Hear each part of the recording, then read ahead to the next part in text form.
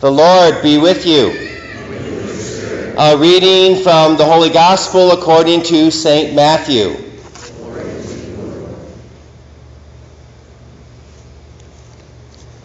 Jesus began to show his disciples that he must go to Jerusalem and suffer greatly from the elders, the chief priests, and the scribes, and be killed, and on the third day be raised. Then Peter took Jesus aside and began to rebuke him. God forbid, Lord, no such thing shall ever happen to you. He turned and said to Peter, Get behind me, Satan. You are an obstacle to me. You are thinking not as God does, but as human beings do. Then Jesus said to his disciples, Whoever wishes to come after me must deny himself, take up his cross, and follow me.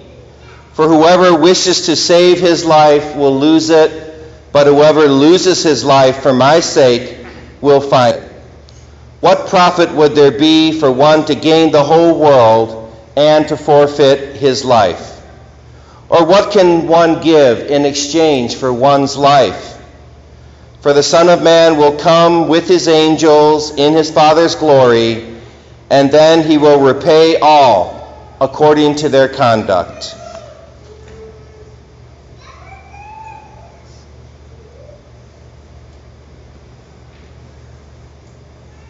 My dear friends, the good news, the gospel of the Lord. Praise to you, Lord Jesus Christ. May the words of the Holy Gospel blot out our sins. Amen.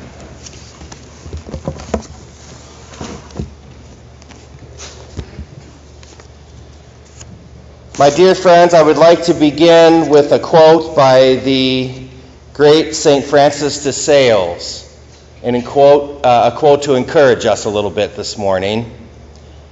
St. Francis wrote, Have patience with all things, but first with yourself. Never confuse your mistakes with your value as a human being. You are perfectly valuable, creative, worthwhile person simply because you exist. And no amount of triumphs or tribulations can ever change that. End quote. So we are challenged today by our readings of the Scripture. We are challenged, and because we are challenged to always be living in a constant state of conversion. I like to think of it sometimes as a conveyor belt of conversion. As we're going down the conveyor belt, we're on this conveyor belt, constantly being perfected by God, constantly being changed by God. And our readings today definitely point to this triple conversion, or this triple transformation. You can use the word transformation or conversion or divinization. You can use all kinds of words for it, but the fact that because we belong to God, because God dwells inside of us, because we are his adopted children, this changes us. We simply cannot remain the same, but we are changed by the power of God. This triple conversion is given to us from the prophet Jeremiah, the conversion or the transformation of the heart. And that's also in Psalm 63, the transformation of the heart. From St. Paul's letter to the Romans, number 12, verse 1 and 2, the transformation of the mind. And Jesus, I believe, was talking about the transformation of the part of us that's deeper than our heart and deeper than our thoughts, the transformation of our soul.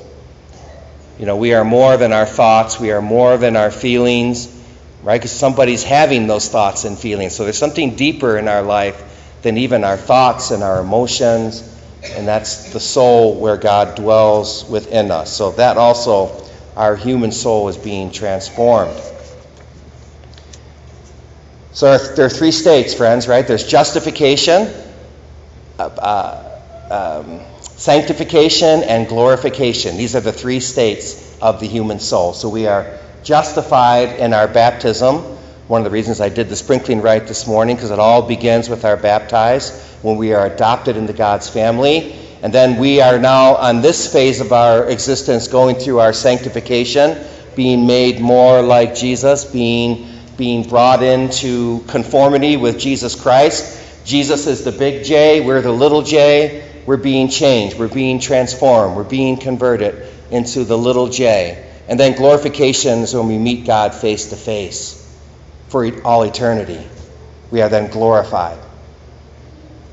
So the transformation of the heart. So our heart is being transformed into the heart of Jesus. Our minds are being transformed into the mind of Jesus. Our souls are being transformed into the soul of Jesus. We are being totally changed by God.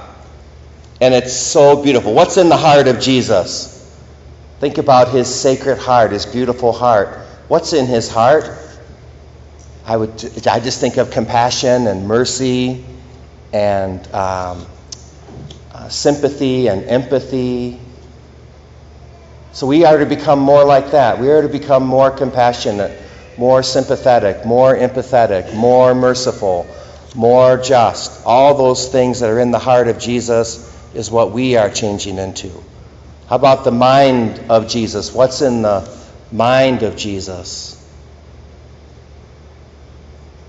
You know, he loves us. We're on his mind always. He's always thinking of us. You know, if God quit thinking about you, you wouldn't exist. You would pop out of existence. So God is always thinking about us, always loving us. He's teaching us the mind of God is to be not self-centered, but other-centered. Concerned about our neighbor. Concerned about the people who don't know Jesus. Concerned about the people who are suffering. Concerned about the people we work with, the people who live next door to us. Concerned about what's going to happen to them. That's what's in Jesus' mind. And then in the soul, you know, that soul of Jesus is human soul. We are becoming more like that. We are being changed by God, transformed by the power of grace.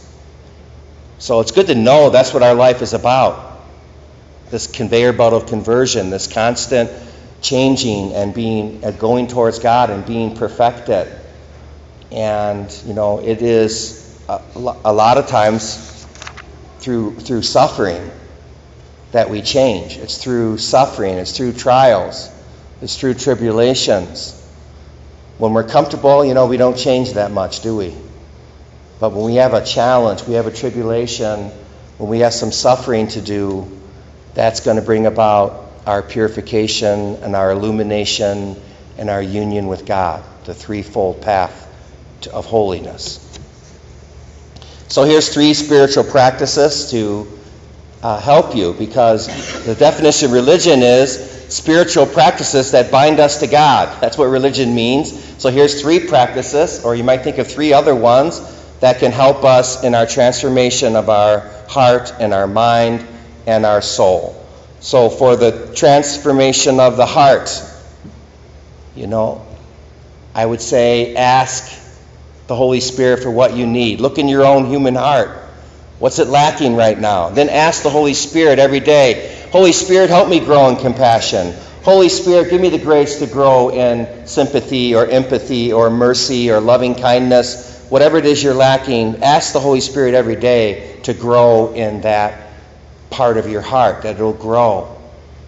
And how about for renewal of the mind? You know, really there's only one way that I know, or the best way. There's other ways, of course, but it is being in the Word of God every day of your life.